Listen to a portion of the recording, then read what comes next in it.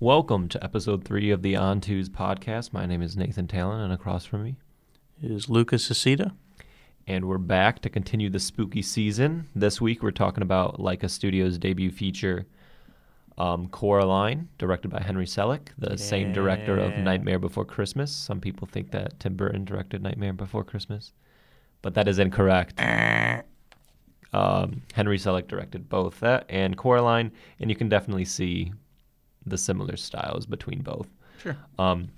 It's based on a Neil Gaiman novella of the same name, Coraline. And honestly, the art style on the cover looks pretty close to what they did in the movie, so that's pretty cool. I always think about like if an author kind of writes something, thinking of, real people, live action stuff, and then it gets adapted to an animated movie, how they might feel about that. Mm-hmm. But from interviews and stuff like that, it seems like Neil Gaiman was like all about it, and they think that they perfectly represented his vision. Oh, that's awesome. So that's pretty sweet. Because I know that they, like it is true to the original story, but they added a whole bunch to it. So, I think... I mean, the novella is only 163 pages, so you think, especially like in a book, a lot of that's just kind of describing what we see on the screen. So you'd cut out the plot's probably, 50 pages or so. Yeah, I think I was reading something that said that, like, if they just wanted to do a true adaptation of the original story, it'd be like 47 minutes. Yeah. And this ended up being like 100 minutes. Yeah. So they really... Which is interesting that you see usually stop-motion movies tend to aim right for that 90-minute mark to hit that feature, but you'll see it with Laika. They tend to go over. Same thing with similar kind of thing is with Hayao Miyazaki. Same thing with hand-drawn. They like to hit that 90 minutes because, of course, the more minutes you add, that's more and more work that you got to do. Oh, we're talking months and months and months. Always 2 hours plus. And his is all like hand drawn, and it's insane. So that's why people praise him. And also, kind of Laika's, they tend to hit like 40 minutes. An hour 40 for like each of their movies. But we'll talk about it later. But they definitely put the work in on their movies. Yeah. So Coraline follows an 11-year-old girl after a cross-country move. Unhappy with her current life, Coraline seeks solace in an idealized other world. But after a couple nights, she starts to realize that maybe her world isn't so bad after all. So without further ado, let's do a deep dive into Laika Studios' debut feature, Coraline. Making up a song about Coraline. She's a peach, she's a doll, she's a pal of mine. She's as cute as a button in the eyes of everyone who ever laid their eyes on Coraline. When she comes around exploring, Mom and I will never ever make it boring. Our eyes will be on Coraline. So overall, before we even jump into it, this was your first time watching it. Yep, hadn't seen it. So how you feeling? I heard you were prepped kind of going in thinking that it was creepy. My girlfriend, animated movie. She just doesn't like scary movies in general. But no, this one for sure creeped her out when she first watched it, and even now she doesn't necessarily love to watch it. Mm-hmm. It being October fits perfect. Yeah. I guess I wasn't sure how it could be that creepy, and it did not disappoint. Yeah. I was like, oh crap! If this is okay, so it was a completely different audience than I thought it was made for. But I loved it. Mm-hmm. Yeah. Some of the subject matter is pretty dark. Oh yeah, for what you know, we're talking dead children, so that's pretty interesting. But like speaking of just setting the tone, instantly the opening sequence kind of starts off in this kind of POV first person. You get to see these kind of needle-looking fingers start constructing this doll that looks like our main protagonist, Coraline, and it's basically she's gets a doll back from wherever and starts to work on it and transferring it and making it look like a different person, who we later find out is Coraline. Yellow jacket, blue hair and all, with button eyes. And the opening sequence kind of ends with her just dropping the doll into this void. And then we just cut into... I was literally confused at the first scene because I'm sitting there watching it, I'm looking at you, and I'm like, this isn't stop motion. This isn't stop motion, is it? They're freaking putting like a tiny little piece of fabric through a needle. It's like, no, what that? Just literally Money. From the start, you're just like, oh, these people know what they're doing. Okay, it's like this. Okay. Yeah, so that's like one of the main things is it's just a cool kind of sequence. Just an opening credit sequence kind of sets the tone. One of those things where it's not necessarily needed. I mean, because you get the information later on about what it's about, but it definitely sets the tone. I love the POV kind of nature, kind of hiding who's making this doll. Sure. And just cool design on the hands that we see. Yeah, they're like super, super thin. Yeah, they're like needles. They're definitely needles of their own. I can't even imagine having to be that precise. Because when you're dealing with something that small, to get it perfect, I don't even want. We'll talk about it. It stresses me out even thinking about it. But anyway, so Coraline moves across country. She moves to a place up in Oregon called the Pink Palace Apartments, which is actually pretty fun to say, Pink Palace Apartments. And, of course, what it sounds like is it's just a pink building. Has 3 apartments, top floor, ground level, and then a basement kind of apartment. And we get to see that her parents, of course, are the ones that wanted this move. Coraline, like in typical fashion, young kid, doesn't really want to move, left some friends, is in this whole new environment, and is surrounded by like caricatures of neighbors. So she just sets off and kind of starts exploring the area like a young kid would do. She kind of stumbles upon this well, or she's looking for this well that's kind of rumored to be around it out in this area, and we get a shot that looks like someone with a mask is like watching her. And he comes on down on his motorbike, skirts out, and he lifts it up, and he's just another kid named Wybie, which stands for Why Born, which is pretty bad. Ouch. And like we never learn about his parents, so that's just freaking weird. Yep. But that's just a little note that's kind of added to this already bizarre movie. But Wybie has a friend with him as well, this black cat that seems to kind of have an interesting personality for a cat. And Coraline kind of takes note. And one thing about Wybie is that he just doesn't shut up. So Coraline, pretty reserved, but she definitely has a bit of a personality to her as well. Is already pissed off by having to move. So she's kind of off-put, kind of standoffish with Wybie, and kind of heads back to the apartment.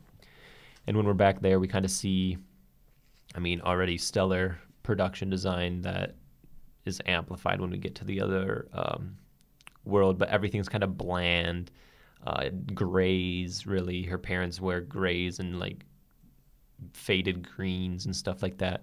And so we see that her parents are very focused on their jobs, and they write stuff for gardening magazines, even though they hate the mud and they hate outside. So it's a very interesting dynamic there, which is kind of... the fact that they move somewhere where it's just constantly raining. You see that too. So yeah, it's just constantly pouring outside. But as she gets back, her you get kind of a look into their relationship. The mom's definitely just focused on her work, is kind of like, go explore, go do whatever. You're going to have to get used to this. And is kind of getting a little upset that Coraline's being like this about the move and everything like that. And then she goes to see her dad, and her dad is literally just slaving away at a computer, got boxes stacked up all the way in his room. They're clearly not really focused on moving out. They're just doing their job. And Coraline's mom hands her a doll and says that Wybie kind of brought this over for you, says he found it. And he said, it looks like you. And yeah, it looks like you're identical. I'd be a little creeped out if I found, oh, it's that new girl that moved here, and this doll is by my house. That's kind of weird. Yeah, it is weird, Wybie. Why would you bring this over? But anyway, so Coraline kind of gets this doll that's literally identical to her. And she's, of course, a little weirded out by it, but she accepts it and kind of holds on to it. And as a kid that moves into a new house kind of does, she starts to explore the house on her own. We get a nice little montage of her kind of going through each of the rooms of the house, which does a great job of establishing kind kind of like the layout of the house and everything. Yep. Which is perfect. We get a fun little scene of her accidentally shutting off the power, and her dad gets pissed off. Yeah, because he's working on a computer, so when she does that, he loses everything. Yeah, you get the classic, no! Yeah, it's perfect. But something that's interesting is that her doll kind of goes missing, and she's wondering where her doll went. And she looks over in the living room, and it's kind of there, kind of hidden behind a box, and she moves the box, and she finds the outline of this kind of little crawl space door. And she's like, oh, interesting. And of course, as a kid, you're just curious. Curiosity kind of overwhelms you. And so she calls out for her mom to kind of see if there's a key in the key drawer that goes to this door, because she wants to see what's behind it.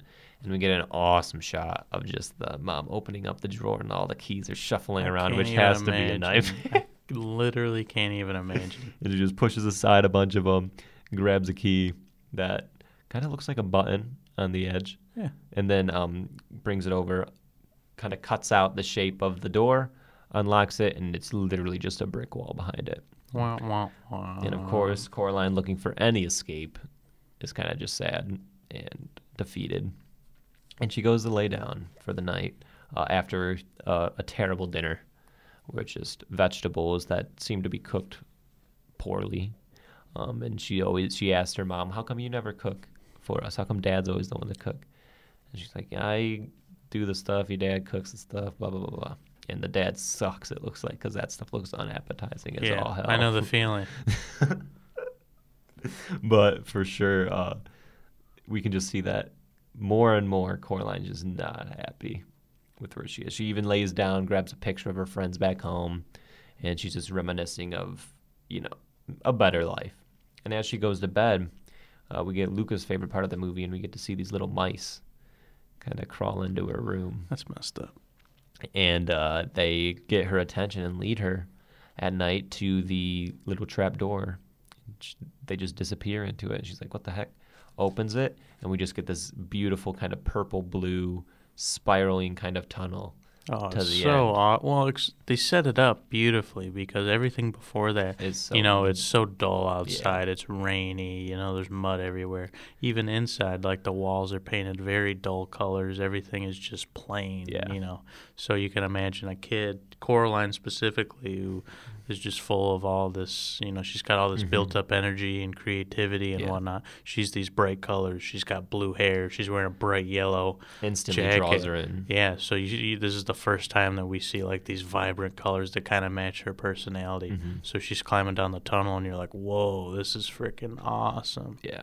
And it's just a testament to the production design as well, separating these two worlds and making one definitely look more enticing than the other. Oh, absolutely. And we see her kind of crawl through when she enters into the other world for the first time. And this other world looks identical to hers, except brighter. Everything's they're unpacked, they're moved out, they have the walls painted, the fireplace is going, and she hears her mom's voice call out for her.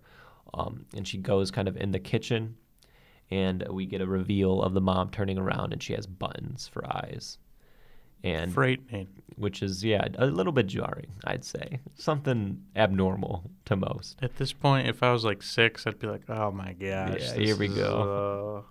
But, and then something fun to note is just the designs of everything and how they mirror the real world. Like this first time that we see the other mother, she's wearing like a turtleneck. And it's because like her real mother has like that neck brace on because they got into a car accident or something. So we get like just the mirrors of the two, and we get to see more when we go into the dad's office. And we see that the other mother, and she calls herself the other mother as well. So she's... You got to bear with us because we're going to be throwing other mother, other world. You gotta, I don't know. Because there's a small cast of characters, but there's 2 of them. And Correct. They have the same name. So you got to roll with the punches with us on this one. But the other mother is cooking dinner, which is very interesting, and it looks just delectable. And she says, how about you go get your father for dinner? And she's like, okay. She goes to the father's office, and now we see that instead of these boxes kind of stacked to the ceiling. We get these bookshelves and stuff like that kind of replace that. Instead of a computer, he has a piano. And then as Coraline walks in, the dad, of course, acknowledges her, but goes into the jam of the century. Oh, the Coraline 5-star song, banger. which you heard a little snippet of earlier in the podcast. But yeah, we get this awesome sequence that, once again, no idea how long this took them. Melted my face off. Just 360 camera going around him as these hands come out of the piano and start to play it. In a fun little line as he says that he doesn't play the piano plays him, kind of puts the hands in the gloves and starts playing the piano, striking the keys to play this kind of basically the theme song of Coraline. Yeah. And of course, after that's all done, they all join at the table, and Coraline's sitting there with them, definitely weirded out, but also kind of liking what's going on here, even though they have button eyes, which is just instantly off-putting. Mm-hmm. But the food, she's like eating the food, and it's like, wow, Mom, you never cook. And then she's like, well, I always cook over here. And basically, you can already start to see the seeds of her, like kind of enticing her over. But yeah, so Coraline eats this meal. She loves it, every second of it. She loves the conversation that she's having with her parents. And then the parents put her to bed, and we get to see this awesome kind of match cut, match dissolve, match whatever. And there's a bunch of them in this movie. Oh, a ton of them. But she transitions back, and we go from all these bright pinks and stuff in her room back to the grays of the real world. Mm-hmm. And we have to question if it was a dream or not. But she sees a little remnant, because earlier in the movie she touched a branch that was poison oak, and once she was on the other world, the other mother gave her like a remedy, and the rash disappeared. And when she wakes up, the rash is gone. So there's a little nugget of maybe this was all real. Mm-hmm. So as we continue, Coraline this day kind of spends it meeting the neighbors a little bit, goes upstairs, kind of talks to, she goes out, gets the mail, notices that she's getting mail from the neighbors and stuff. So she goes up to talk to Bobinsky, which is this long, stretched out, I guess he was a Chernobyl worker, is like the backstory there. So he's all blue and everything. And he's kind of like a gymnastics expert, a performer at heart, voiced by Ian McShane, which is pretty cool. And he's kind of has these dancing mice, or these jumping mice that he's prepping them for a show. And I know Luca really loved this. Already too much mice. But I try they to look go to cute in this one. I try to go to the bathroom every time they showed up. No, You they have one of the paused it and best said, "Damn sequences. it." They have one of the best sequences in the movie. But so we get to see Bobinsky's a little creepy, but you know there may be something there. He's got these jumping mice that he's trying to train, and he's also in love with beats for whatever reason. But also the downstairs neighbors are these two past their prime actresses. I got their names down here somewhere, but let me see, because they were freaking weird names. Spink and Forcible. Mrs. Spink and Mrs. Forcible. And they're just characters, man. You go down and you see on the wall all of their dogs kind of stuffed and mounted, and they all have they get the same breed every single time. And yeah, it's just a bizarre kind of situation. Yeah, they're Scottish Terriers. Yeah, and they got like 3 of them wandering around now, but Coraline kind of looks up at the wall and notices just all of them kind of in angel wings and everything, and she's like, okay. And once again, awesome testament to just character design and everything. I was just about to say, I'm like, the character design is definitely a take. Yeah. Like, they went for it. Yeah, and I applaud it, especially like it just, even with Bobinsky and everything, it just matches their personality that they set up so well. Mm-hmm. And similar to Wallace and Gromit, it just oozes the charm of the movie. And they offer her kind of this taffy, and she tries to get some, and it flings up and gets stuck to the roof or whatever. She's like, all right, I'm leaving. And she bounces and goes back home. So when she goes and she goes to bed this time, she kind of leaves a little cheese by the door to see if the mice might come back. And of course, they take the bait like a bunch of idiots, and they lead her back to the crawl space door. And of course, she opens it up, and it's just purple and blues, and it's once again the tunnel to the other world. And as she goes over this time, the other mother is expecting her. She welcomes her back in with open arms, and she kind of says that, is this the time that we get like another dinner table thing, and we get that awesome shot? That is the money shot of the week for me, where it goes through. It's like a train on the dinner table, and it goes through the train tunnel, which they had to build some freaking set for. Confused. There's so many times I'm watching stuff like that. Like the Wallace and Gromit thing specifically blew my mind, but this is another one. I'm like back to back. I can't even imagine how you even go about doing that. Because like you think about it, and you think about getting a camera through this hole, and it's already built smaller. You need like a GoPro or something. Well, so they probably built multiple sets for this one shot. Imagine just for the one. Yeah, I don't know. But after dinner, she says that a friend's over here to come play with her, and she's like, oh, God, YB. But the other mother notices what she kind of dislikes about YB in the real world, and kind of YB in this world just doesn't talk at all. Just is a companion, no talking, which is a little interesting and a little creepy in and of itself. But Coraline's all for it because she freaking hates when YB talks. It's great because it's like this other world is so tempting with everything. The food's great, it's just these vibrant colors. Like you'd be so addicted to it almost. Yeah. But you can tell that there's this glooming cloud over everything. Like, I don't know if I can really fully live in this world. And it's one of those things which is like kind of like the physical embodiment of it's too good to be true. Yeah, that's exactly what. There's this darkness, gloom. The whole time that all this great stuff is happening, you still have a hint, a little creepiness with the button eyes and stuff like that. Yeah, it's clearly not what you would say is normal. And of course, sometimes, especially when you're younger, you want to seek escape in whatever avenue you can, and especially with how distraught Coraline was over her world now, it makes sense that. And we get more information on that later as well. But this time they get to go up to Mr. Bobulinski, or however you say his name, Bobulinski. They go up to his because the other mother said that, hey, he prepped a performance for you. So they go in there and we get this amazing sequence, which has got to be another nightmare for them to do, of these 50 jumping mice putting on a show for other YB and Coraline.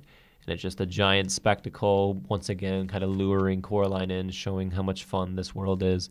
And by the end of it, she had another great day or great night in the other world. And she goes back to sleep, and we get the same exact kind of fade from the purples and pinks to the grays of her room. And she's kind of sad once again by that.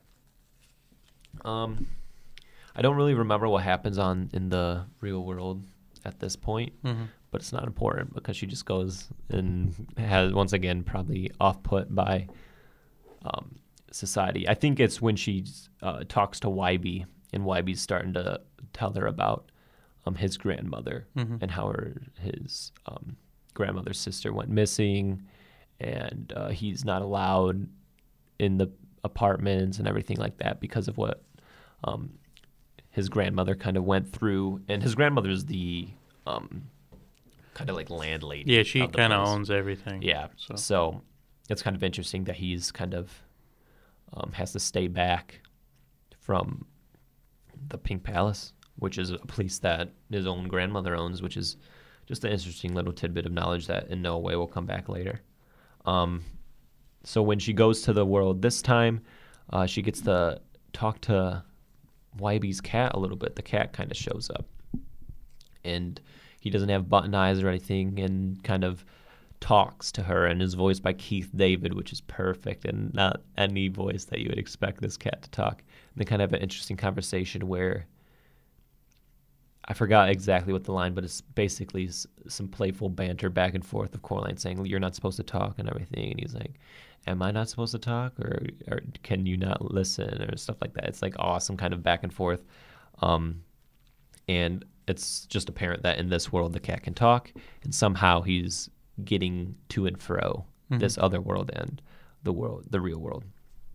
But this time she meets up and kind of goes down to the basement of the Pink Palace apartments and sees the show that Spink and Forcible are prepping for her.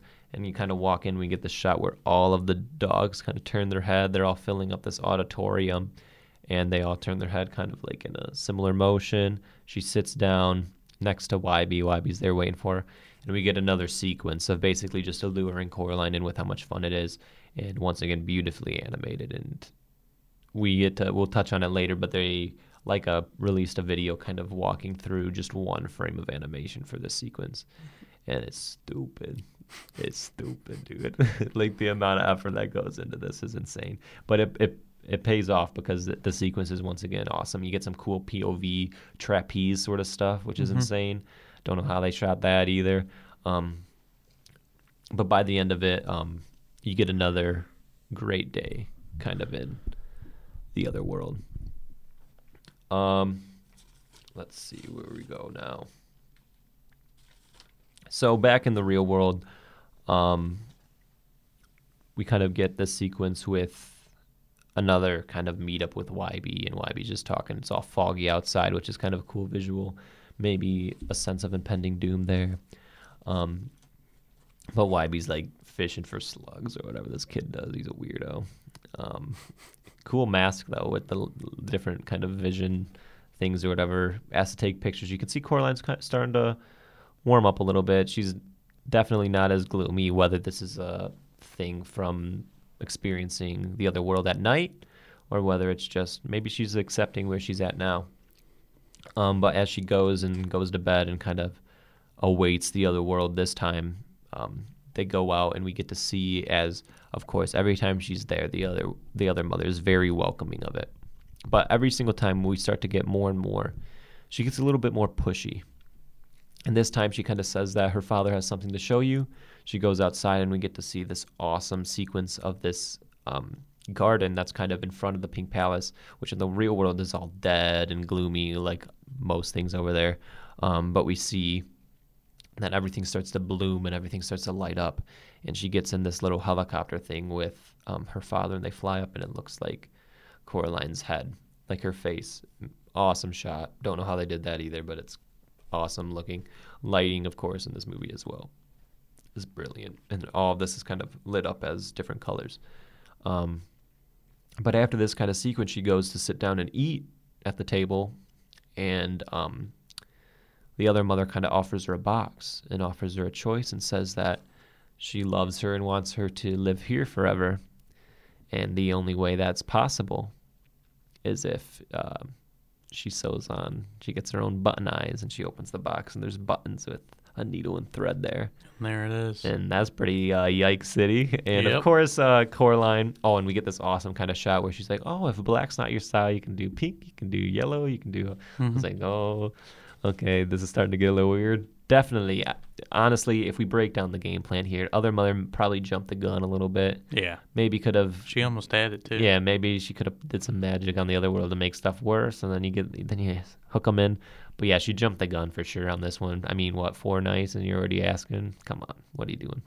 But anyway, of course, Coraline declines, and other mother starts to get the sense that she might never come back, so she kind of takes Coraline, she kind of stretches out a little bit, not necessarily in the normal form anymore, but a little elongated. Instantly looks creepier. Kind of grabs Coraline and throws her into this, basically a cell. And in this cell, we kind of see this bed elf in the corner and these 3 ghosts of children just come out and basically do an exposition dump on us. But one of the 3 children is Wybie's grandmother's sister, twin sister, which is a shame. And she's young, too. We're talking 8. Oh, yeah, for sure. But they basically talk about how the other mother isn't the other mother. It's an entity called the Beldam. And the Beldam basically plants these dolls in the real world, and she spies through the eyes to see why children are unhappy and what's making their life so unhappy, and how she can lure them in by making an appealing kind of other reality for these children. And that's how she lures them in. And then by doing the button ceremony or whatever it is, she basically steals their souls and kind of lives off of that. Mm-hmm. Awesome creature design, awesome kind of entity. I don't know if it's based on anything, if Neil Gaiman based it on a different thing, but of course there's stuff in mythology and stuff like that of things that take children and to take their souls. But like, yeah, it's called the Beldam, and basically all she's after is Coraline's soul. She doesn't care about giving her an actual enjoyable reality. But as this happens, Wybie kind of smashes the mirror that she's stuck behind, is revealed, and it's the other Wybie. And since he was kind of frowning the last time, it's kind of stitched up into a smile, which is, once again, get out of there, Coraline, as fast as you can. But the other Wybie kind of saves her, and Coraline's able to get back into the real reality, not without the Beldam kind of getting a little angry, and starts to get more and more agitated as Coraline started to cause some problems for her. Once we're back on the normal side, she definitely never wants to go back there again. She's like locks the door and everything and kind of puts the key away or whatever. And the parents are kind of prepping for this convention. I don't know necessarily what it is. It's like this weird gardening convention. They're going to show off their magazine and to the people, and hopefully people enjoy it and people will buy it and stuff like that. As the dad kind of gets off and starts to set it up, the mom kind of takes Coraline school uniform shopping, and we get this kind of sequence of she's just laying on these grays and stuff, and Coraline kind of finds these little gloves that she wants. Mm-hmm. And, of course, they're colorful, yellow and green, Packers colors, but we're not going to talk about that. Yeah. But the mom says, no, put that back, So, once again, Coraline's still not happy, but she's starting, like, she's still, even though she doesn't like that reality, we start to see that her relationship with her parents really isn't the greatest. But as the mom takes her back home, the mom kind of goes off to go to the convention with the dad, or the show off with the dad, after she drops Coraline back off.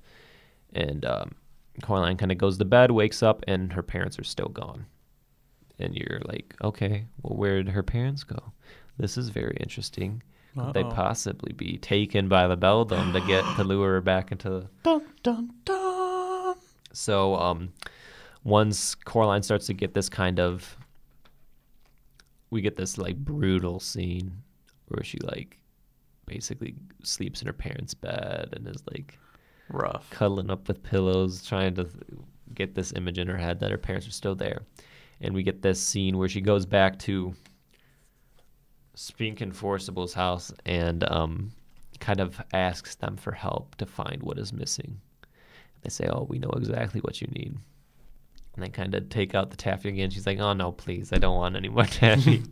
They kind of just break it all up and create an adder stone, which is one of those things you see, like the triangles with the circles, kind of what they use on Ouija boards and stuff like that. Kind of creepy. But they said that this will help you find what's missing. So Coraline kind of gets all geared up. She realizes what she has to do, and she has to go to the other side and save her parents. So once she's all geared up, she gets the key, kind of goes back through the door, crawls back through, and is met, of course, by the other mother in her stretched out kind of weird form, the Beldam. She says, oh, you've come back to whatever, get the button eyes or whatever. And she's like, no, how about we play a game? Because that's one thing the Beldam loves is games. And she basically says, if I can find the three souls of the children and my parents, then you gotta, or if I can find the three souls, then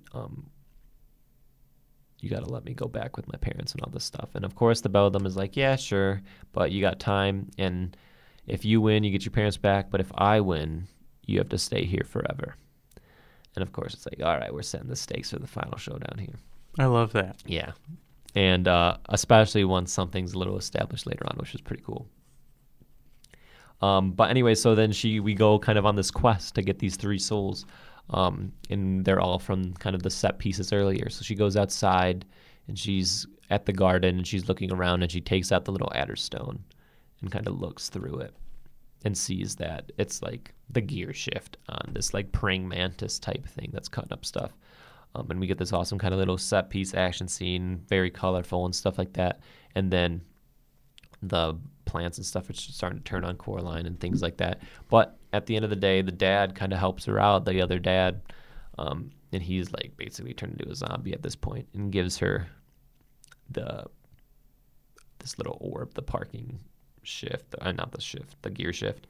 And that's one of the souls. That's where one of the souls is stored of the children. And so she's got one down, 2 more to go. So she goes up to where Bobinsky kind of lives, and that was where we had the jumping mice kind of set piece.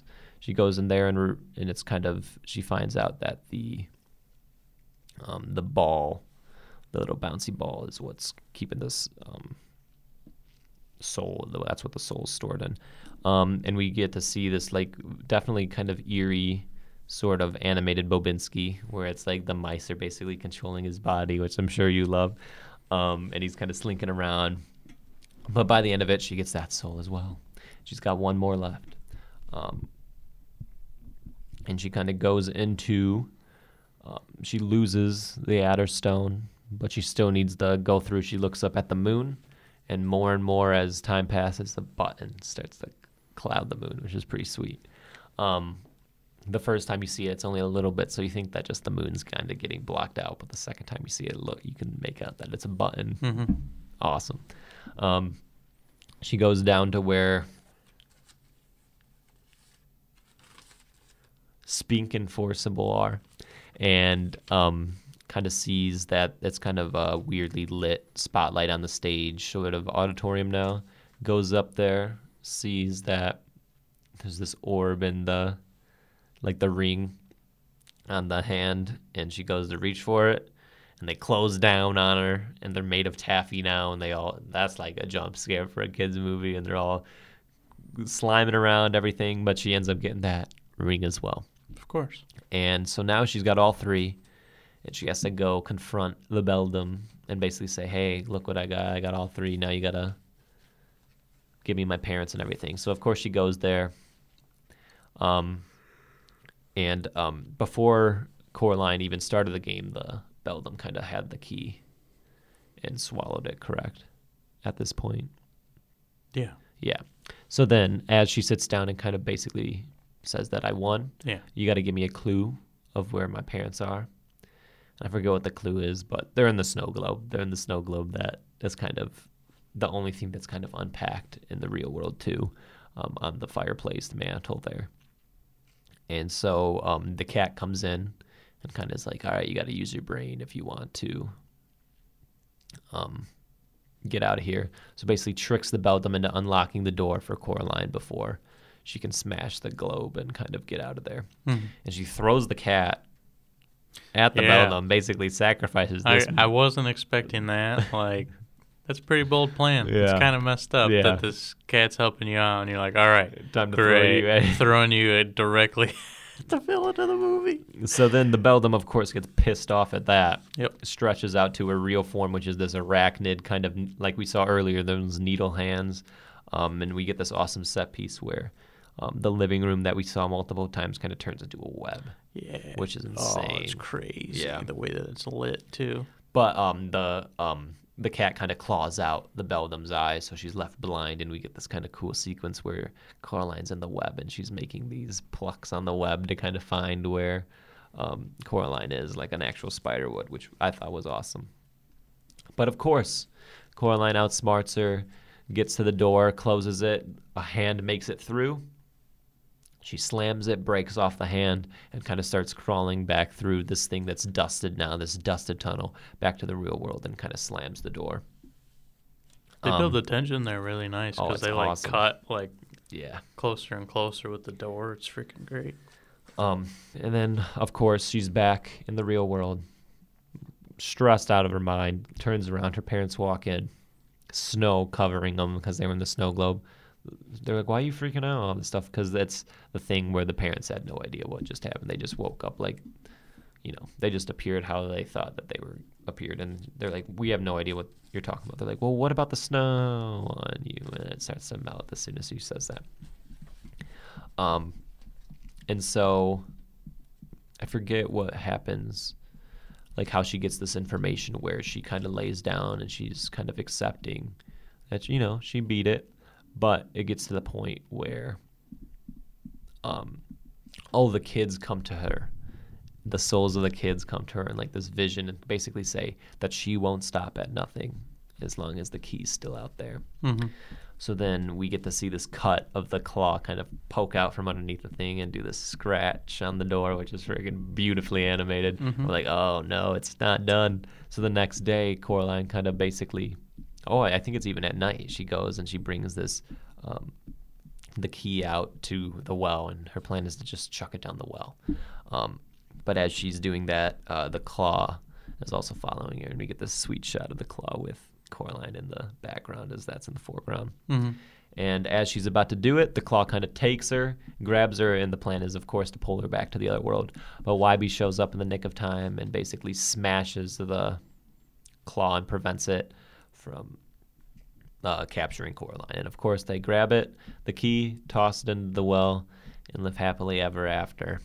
But that does not stop them from having this little garden shindig for the little neighborhood, and we get to see all our characters one last time, and that more and more color is starting to be added to the world. Mm-hmm. The parents are facing their fears of mud, and they're starting to grow some stuff in the garden, and we get to see all the characters kind of reconvene and we get this awesome little shot of Bobinsky unplanting all these flowers and putting beets in the ground, which is just stupid, but I ate it up. And we finally get to see Wybie's grandmother kind of comes over as well, showing that she recognizes that maybe this threat has been stopped, you know. Mm-hmm. And we get an awesome kind of final shot of just the sign that we saw from the opening thing of the movie of them moving in, and the cat kind of just walks behind the sign and disappears. And there we go. Coraline. There it is. For me personally, I love this movie. It was one of the things where, you know, you always hear about Coraline. It's pretty ingrained in pop culture, I feel, at least kind of in the spooky kids movie sort of thing. I watched Kubo and Paranorman before I watched this, and I already loved what they did with those two movies.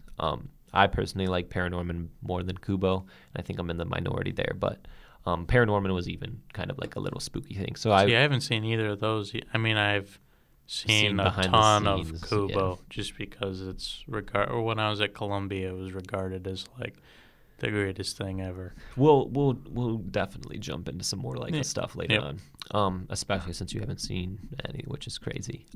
But yeah, this I went back and watched this one because it was on Netflix. I saw, and of course it was made in 2009. So instantly my brain goes like, okay, it's still going to be that like a quality animation, but it will probably be rougher compared to the other ones. It's literally on the same level. Some of the stuff maybe even their best work still in this movie, which is insane. I think they were firing on all cylinders when it came to this movie. And I just like the style of it. I like the animation. I love the characters, and I love the story as well. And I'm glad that it doesn't shy away from kind of approaching those dark, like it has a pretty dark narrative. That for might a kid's be movie. what I like the most about it is that it. I don't know, when you think of like scary movies and that sort of thing, there's like the really scary stuff for adults, and then there's like kids scary movies. So you're thinking, oh, this is going to be kind of somewhat. It's perfectly just a nice blend of both. Yeah.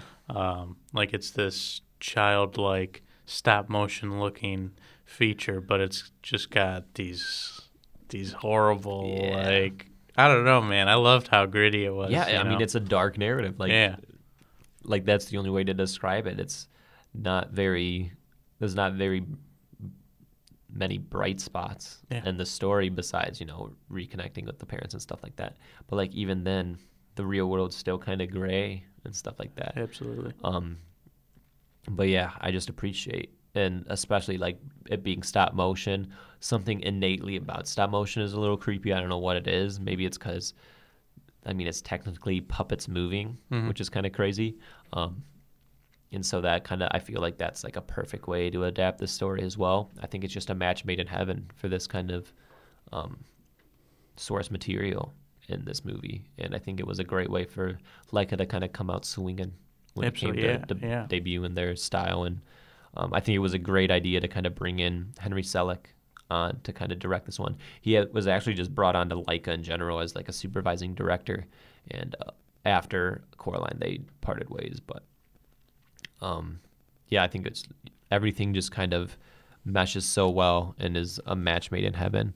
And I guess now we can kind of jump into a little of the behind the scenes stuff, some stuff that we enjoyed about it. Anything specifically that you wanted to touch on right away?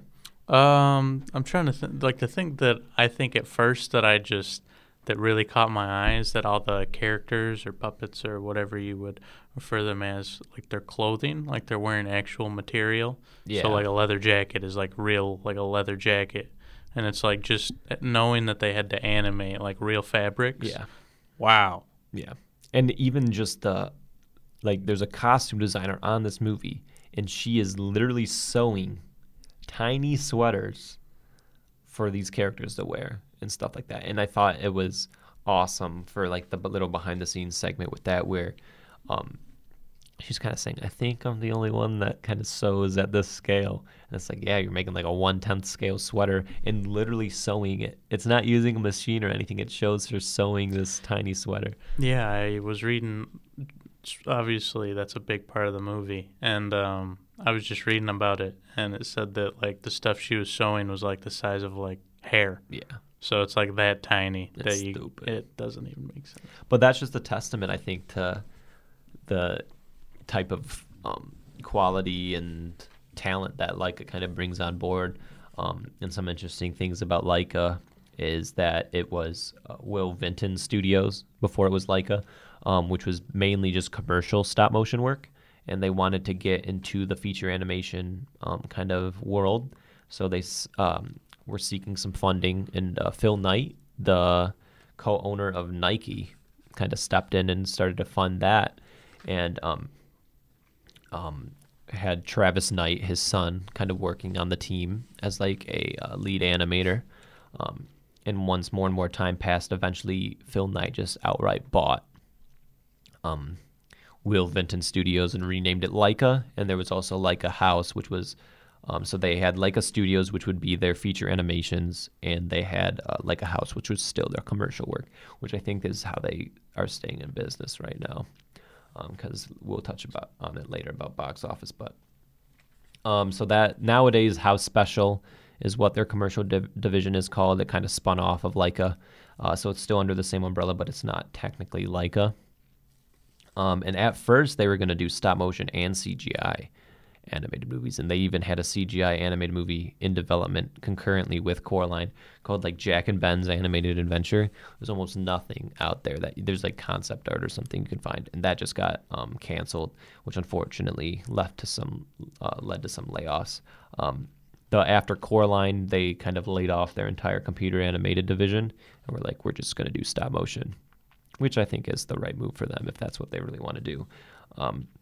But eventually Travis Knight would step up and kind of act as the president and CEO of Laika and go on to direct Kubo, which some say is their best movie.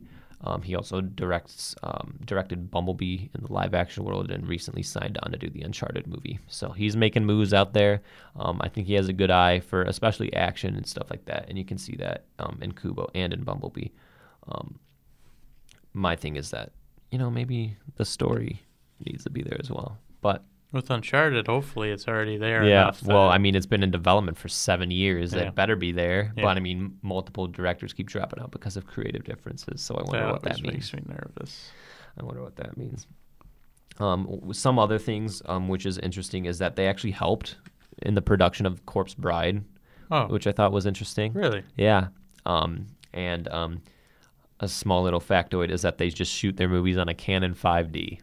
Love that. So you're used to like Arri Alexas and Red cinema cameras, and they just shoot their movies on a 5D, which is crazy.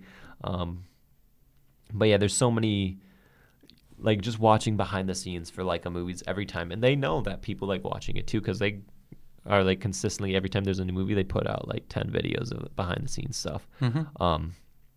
And a lot of times too, they don't even shy away from it and show it. They just own their kind of craft and show it in the credits. Sometimes you'll see that in their movies where they show, like instead of bloopers or anything that you would see traditionally in credits, they show some behind the scenes work, which basically just helps you appreciate a whole bunch more of just the effort. Because I mean, we talked ad nauseum about it with Wallace and Gromit, but like this is kind of a whole new thing where it's not claymation, it's just pure puppeteering and stop motion and stuff like that, which is just a whole nother beast. And they use similar things, like they use still the skeleton and stuff like that, very similar to how claymation is done, but they have different kind of bodies and puppets built specifically for these, and they kind of take off the mouth and put on new mouthpieces for depending on what your dialogue is being said. And you can even see it with Bobinsky. You see the lines. Mm-hmm. Most of the characters it's hidden, but for some reason Bobinsky, you see the lines where they take off his mouth and kind of replace it. Coraline had a $60 million budget and it grossed $124 million worldwide. And I think this is the only Laika movie that made a profit in the box office, which is sad.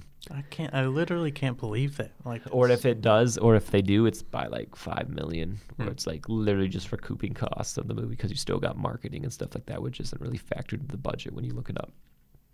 So yeah, it's just sad. I'm glad this one, and it's still getting recognition and credit, especially when Halloween comes around. But we see that more and more with Laika movies, like Missing Link was a complete box office failure. Even Kubo, with the critical success that it had, really struggled to make back its money. And that's why I hope that kind of Laika sticks around, because I really like their stuff. Even Missing Link, which isn't a fantastic movie by any means, just sitting in the theater and watching that movie was awesome, because you can see, like, just visually, it's worth watching just on the visuals alone. The story's a little weak.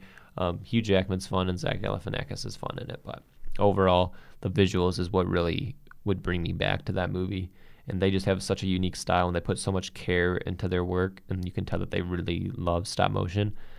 So if it does go down, which I feel may be inevitable, but they got Nike money, and it's kind of Travis Knight's kind of baby.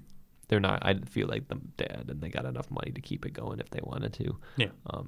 But hopefully they can, because they make some cool stuff. And they got some more properties that apparently they're going to adapt. There's this Something About the Woods. I forgot what the title of that one is, but they also got something called Goblins or something that they're going to adapt, which is cool that they keep getting these kind of children's properties or like kind of short stories that they're going to adapt into these stop motion stuff. Because some may say Coraline may be their best movie, and that's adapted from something. So maybe that might be where they shine. Anyways, do you have any specific kind of like small little details that, because we watched a couple behind the scenes videos and yeah, I mean, I have a few notes written of just like little things, like obviously like it took them in general probably like 4 years to make this sucker, specifically to animate, like you're talking 20 months. It took a team of 450 people.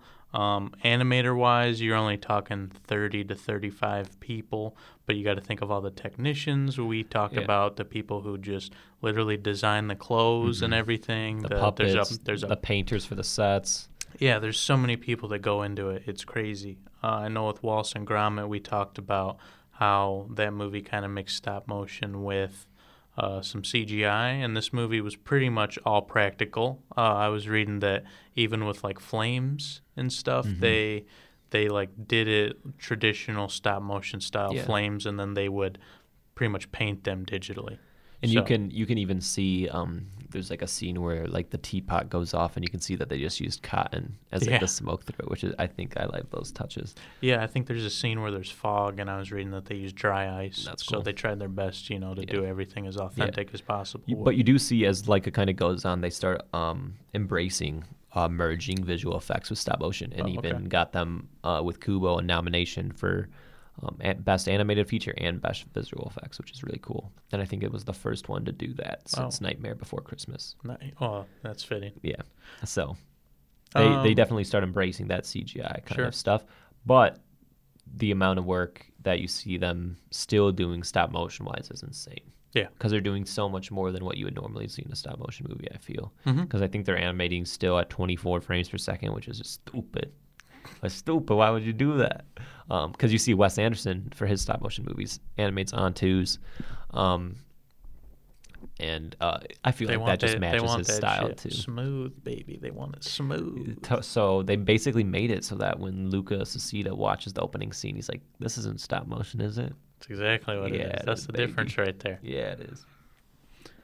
Just a couple other notes. I think when it comes to stop motion, I'm really just fascinated with how the little puppets work and that sort of thing. And I was reading, I mean, you touched on it earlier on how the faces are kind of cut in half. So they have all the parts for the bottom and the top. So you get all these, they had over 200,000 different facial expressions made for all the characters and stuff. I love the kind of thing when they pull out the drawer and they got all these mouths there. Another thing that I thought was really cool is that I went to a career center in high school and we had a 3D printer. Mm-hmm. So I'm somewhat familiar with how that works, but they 3D printed a lot of stuff for this movie, which I think, I didn't even think of. Like, a lot of the facial expressions you see come from their 3D prints, and obviously little stuff like doorknobs and that little thing. So that's cool that they're taking advantage of that sort of technology. We talked about the scene earlier with the theater that's full of dogs. They had like 500 dogs. And they had like a crank that would like animate all of them. That would move them all. It's crazy. It's stupid. And like just for that scene specifically, we talked about how, and I suggest watching all of Laika's kind of behind the scenes videos, especially if you've seen their movies. They released one that is focused on that scene in particular, that it basically is going into how much needs to be done for one frame of animation. And this guy has the set and he goes and it's just, you see the set, there's a camera prepped, he has his laptop, he's got to kind of squeeze in there to do everything. And he has like 15 stops behind that he has to move stuff. And he has little etchings where he needs to move it for each frame. And even one of them, he has to get a magnifying glass to see the minute kind of Can you imagine being like 70 and having to do that? Oh my God, kill me, dude. You like, got we just got a glimpse of one set of just tiny animation, and there's 150 sets for this movie. Yeah. So it's just I literally can't even imagine just the stuff that they like. And it's like as this is happening, there's like 10 other people doing the exact same thing. Yeah, they all are doing separate stuff too. So and like literally, okay, so now I'm moving the background because all these different panels have to move. So I'm gonna move this. I got this little crank that moves them all, so they all are synced. I'd literally start to lose my mind. And then it's like he has to go in and do the character last because he doesn't want to like mess with anything if it's stupid. And like what blew my mind is the magnifying glass thing. Like he literally said, okay, I had to make these markings, but I can't see them. So I have to pull out a magnifying glass and move it that much. And it looks flawless in the movie. It's insane. Some other small little stuff is like the score in the movie I really love. I feel like it adds to that extra layer of eeriness. And kind of to achieve that, you get these kind of child voices kind of singing this what sounds like a foreign language, like maybe Latin backwards or something. It's literally just gibberish. They told the kids just to sing gibberish, whatever. Just hit the note but sing gibberish, and that's why it sounds so weird and off-putting, but it's also a little like charming. Fitting. And it's like straight up just they're singing gibberish, but it like works so well. And I wonder because there's different times where adults are doing the songs too, and they're kind of in that same style. I wonder if they're actually doing a language or if they're just doing gibberish as well. Because I feel like you would tell the kids that if it's like Latin or something like that, and they're just like, just sing whatever. And also one thing I wanted to point out is something that you kind of had an interest in, and I was wondering if you looked into it, if you were able to find anything, but specifically rain in stop motion. Were you able to find anything? No, I didn't. I have no idea anyone how knows that works. How they do rain in stop motion, if it's just visual effect, but it can't be because there was one when it's the outside of Pink Palace and you see it hitting the sign and kind of running down the sign. I literally I have no idea. And it's always the thing that I because I'm right there with you. No it's way always you the can thing do that I one look at for. a time, like on a string, all going. There's no chance. I have no idea. There's no chance. So that's one thing that I It's always like you'd look have for to in these actually behind-the-scenes do videos. it and then basically be all and just get it dry. Yeah. I don't know. I have no idea. I'm pretty sure it's like just from an overlay standpoint, it's probably visual effects. Mm-hmm. But once you get into it landing on physical objects, I don't know. I literally don't know how. Yeah, I was going to say like you could morph them together pretty much, just the location and then. Yeah. I don't know. But the raining stuff looks great in the movie. It's gonna be a reoccurring segment. It's just, Rain and stop motion. Yeah. Honestly, yeah. Like, how did they even possibly do that? This like movie, the money shot. Like there's some Wallace and Gromit stuff that we talked about where it's like, how did this one has a ton of yeah. I have no idea how they freaking did that. Yeah, especially knowing that like the majority of it at this point too was physical and stop motion, like actually animated stop motion wise, is just crazy. Yeah. Like especially like my vote for the money shot of the week is the train shot. Because the train shot or the Wallace and Gromit pull away. If you had to pick one of the two. The pull away. Yeah. Because it has more. It adds more to the story. It does. Where the train shot just looks cool. Mm-hmm. Okay. Like it really doesn't add much. Okay. But that's the I feel money like by shot the for end of the Coraline. season we should I'm just rank gonna our top. Yeah, money well, shots. I'm just gonna see what stands by the end. Well, of did we say what our money shot would be for Iron Giant? Is it the deer? The creation that's what of I Adam? picked. That's that. my favorite shot in Okay. the movie, so I'd go with that. That's a money shot, dude. Oh yeah. Okay. I mean, I guess it's time. That time. What's the Luca moment of Coraline? Do you have any guesses? The Coraline song. Okay. You're probably right. What? Well, there's three things that really stick out to me when I'm watching it. The song obviously is freaking fabulous. Like you talked about it before, just how the two worlds are opposite but similar. Like you said, how there's boxes that were stacked. Now there's bookshelves, and I love he's it. playing just that world flip. I instantly love, and the song that he's singing is great. It's the main theme of the song or the movie. It's just I can't not walk away and be like, if there's any scene I'm going to talk. If I was just going to show somebody like Coraline, it's probably like within that first time that she goes to the other world. Oh yeah, there's such a sense. But the of climax awe of the and movie where it turns into a whole spider web thing, stuff. Oh man, dude, it's insane. that's money too. Yeah. Especially since you look at the set and it's like, they literally just had a white background that they were kind of blasting light through, and they built this freaking spider web, dude. It's stupid. It's stupid. What are the name of the two actresses in the story that to have their own song and they're on stage and they're... You're really gonna do this to me right Well, now? I wanted to at least touch on the fact that It's Spink and Forcible. I'm not sure which one is which. The blonde one that's got the character... Forcible. I don't know. I'm guessing.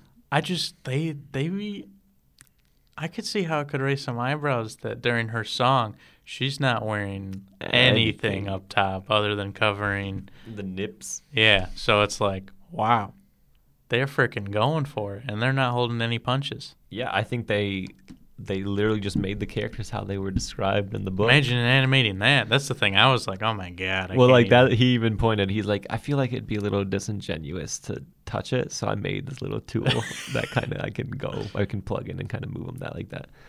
That's stupid. Yeah. So I guess if I had to pick, long story short, I will go with the song. I think that it's definitely the safe pick. But if I'm going to talk about anything or show anybody anything, it's that. Just like the whole first time in, just yeah, adds that so whole. Much. There's a sense of awe. There's a sense of eeriness, and how it's set up too. The production design's insane. All the pop of color for the first time in the movie as well. I think that's a great moment. Some for Camera Corner with Nate. I'd say the train sequence, of course, is brilliant, but I also love once again, and especially stop motion wise, the POV stuff. At the beginning, that whole opening sequence I think is animated perfectly. I love the POV kind of stuff, as well as during the actress's kind of performance in the other world, that the trapeze sort of shots that they get from looking down at Coraline as she's holding down, and I don't know how they do it. It's like some of that stuff's just crazy. And I kind of like when, especially in stop motion stuff where they do stuff with the camera where I'm like, okay, it's already a challenge animating a normal shot in a stop motion movie, and then you're going to just throw out these crazy ones and still somehow animate it perfectly. It's insane. So those are the two that kind of stand out for me. Even I love, of course, it's kind of less involved, but like that pull out to kind of reveal Coraline's head, and it's all lit up and everything. Yeah. Do you have a favorite kind of voice performance in this one? Dakota Fanning is Coraline. I like the cat. 100%. Yeah, it's the cat. I think that's sure. Keith David. Perfect voice for it. Absolutely. The first time he talks, you're a little jarred. Yeah. Like, yeah, it makes sense. Yep. Yeah, Yep. It adds to it. Yeah, but I also love that just Ian McShane is the Russian guy, which is crazy. And yeah, just a small cast, but they all do the job. The other mother, whoever voices them, does a great job as well. Shouts out to Henry Selick as well for stepping in and directing this movie. Doesn't get enough credit, I feel. People think it's Tim Burton. A lot of people think that this is a Tim Burton movie. Nope. Would you? Okay, here's a hot take. Okay. And a little conversation spot on the On Twos pod. Okay.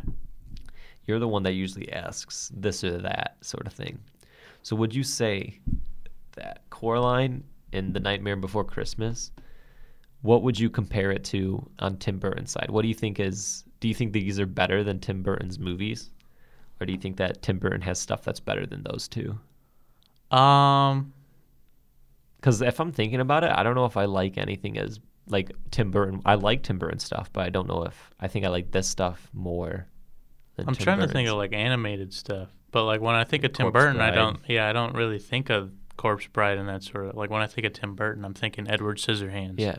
I'm thinking Batman. That was the only one that for Batman for me is. I mean, Edward obviously Scissorhands is great. But Alice in Wonderland, all those. Frankenweenie. Frankenweenie. Did you see Frankenweenie? I've never seen it either. I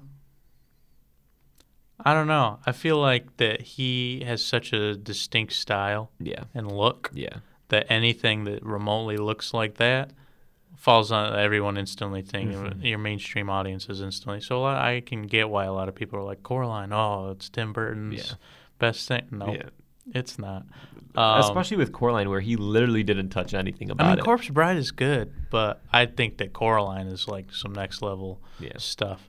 I don't know. I mean, if I'd pick, it's hard to pick between those two, if I'm being honest, just because they're in style. I guess they look similar, but they're the stories and whatnot. I don't think are very similar at all.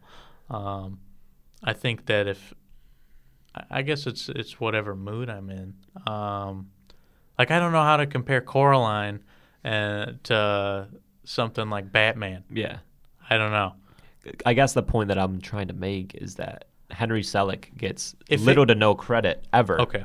So if we're talking just animated movies, he's the man. You know, the two movies everybody talks about, The Nightmare Before Christmas. It's the freaking movie. It's the stop motion. Yeah. Everybody loves it. It doesn't matter if it's Halloween or Christmas. The argument still stands today. He definitely. If that's what you're saying is that he doesn't get enough credit, I'm right there with you. And I think that even the animation is so good that I didn't know it was stop motion at first. I was confused. I was like, what the heck? There's no way that this is. Did they lie to me and say that this is stop motion? I was so confused at first. It's just when it comes to stop motion, it's almost unmatched. You know, it's phenomenal the work that they do. So even comparing it to something like Frankenweenie, which I can say I haven't seen, I can't even. It's not even on the same level. All right. Do you got anything to add about Coraline? Hell yeah, because the dad in the movie in the real world is wearing a Michigan State T-shirt. That's where they moved from Michigan. I'm from it. They moved to Oregon from Michigan, so he's rocking a Michigan State tee. Instantly respect. Are you freaking kidding me? Is that why the dad's your favorite character? Oh, I don't even think the dad's my favorite character, but he definitely gets a nod of the cab, if you know what I'm saying. I just had to throw that in there because the character design, it's like that little of a detail to throw like a freaking Michigan State sweatshirt on there. I hope my homegirl knitted that shit. I mean, 100%. Yeah, that's the real thing I respect is the Michigan State sweat. I'd wear out of the whole movie. Yeah, that's the only thing I take away is like, okay, I like this movie. But yeah, I mean, that's just a testament to the amount of detail work that Sure. kind of goes into it. That they moved from Michigan, so they're like the character choices that he would wear. Well, I was reading that they were gonna go with U of M, but somebody like on the team was an alumni and said, "Now we're throwing an MSU sweatshirt in there." That's sweet. So I'm about it. That's sweet. I respect it. That's the only thing I wanted to add. All right. Well, once again, another fun episodes of On Twos. 2 back-to-back kind of stop-motion claymation movies. But we're in full swing on the spooky season. Would you like to reveal what the next movie that we'll talk about is? Only if I can get a drum roll. Since it was my pick, I'm holding no punches. We are doing Scooby-Doo Zombie Island. I'm ready. I haven't seen this in maybe 20 years. Now, if we're talking frightening, this movie, this will creep you out too. All right. I literally remember nothing about it. Good. I don't even know where we can watch it is the problem as well. Really? We'll figure it out. Maybe Prime Video or something has it. But yeah, we're shifting gears from kind of stop motion back to back and kind of going to. It was straight to DVD, right? I don't know. Like a TV movie straight to DVD. I think it's only like 70 minutes long. I don't know, because obviously there's so many Scooby-Doo movies. Yeah. They all, I don't know, because I guess they're TV movies, but this one I've always looked at Zombie Island as like the one. That's what I hear is that this one is the Scooby-Doo animated movie, but I remember watching one. So like I don't know if it went to theaters or not. Yeah. I was so young when I don't know. But I saw a recent kind of emergence of stuff. I think the sequel came out recently. They recently did a sequel. I saw that. That's freaking weird. People on Reddit were kind of talking about how it's an underappreciated gem. So I'm excited to kind of jump back. Zombie Island? Yeah, like the first one. Yeah, so if somebody doesn't like Scooby-Doo Zombie Island, then it's like, I don't even know why I'm talking to that person. What the heck?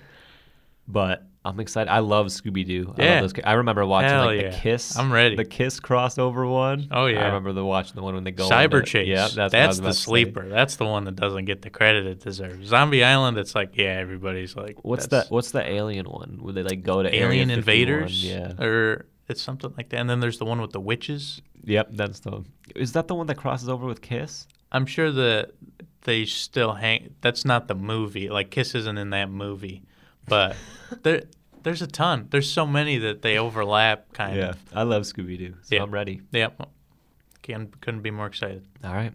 Well, thank you for joining me, Luca, and thank you all for listening to another episode of On Twos. We'll be back next week with Scooby-Doo. Is it just Zombie Island? Yeah. Okay.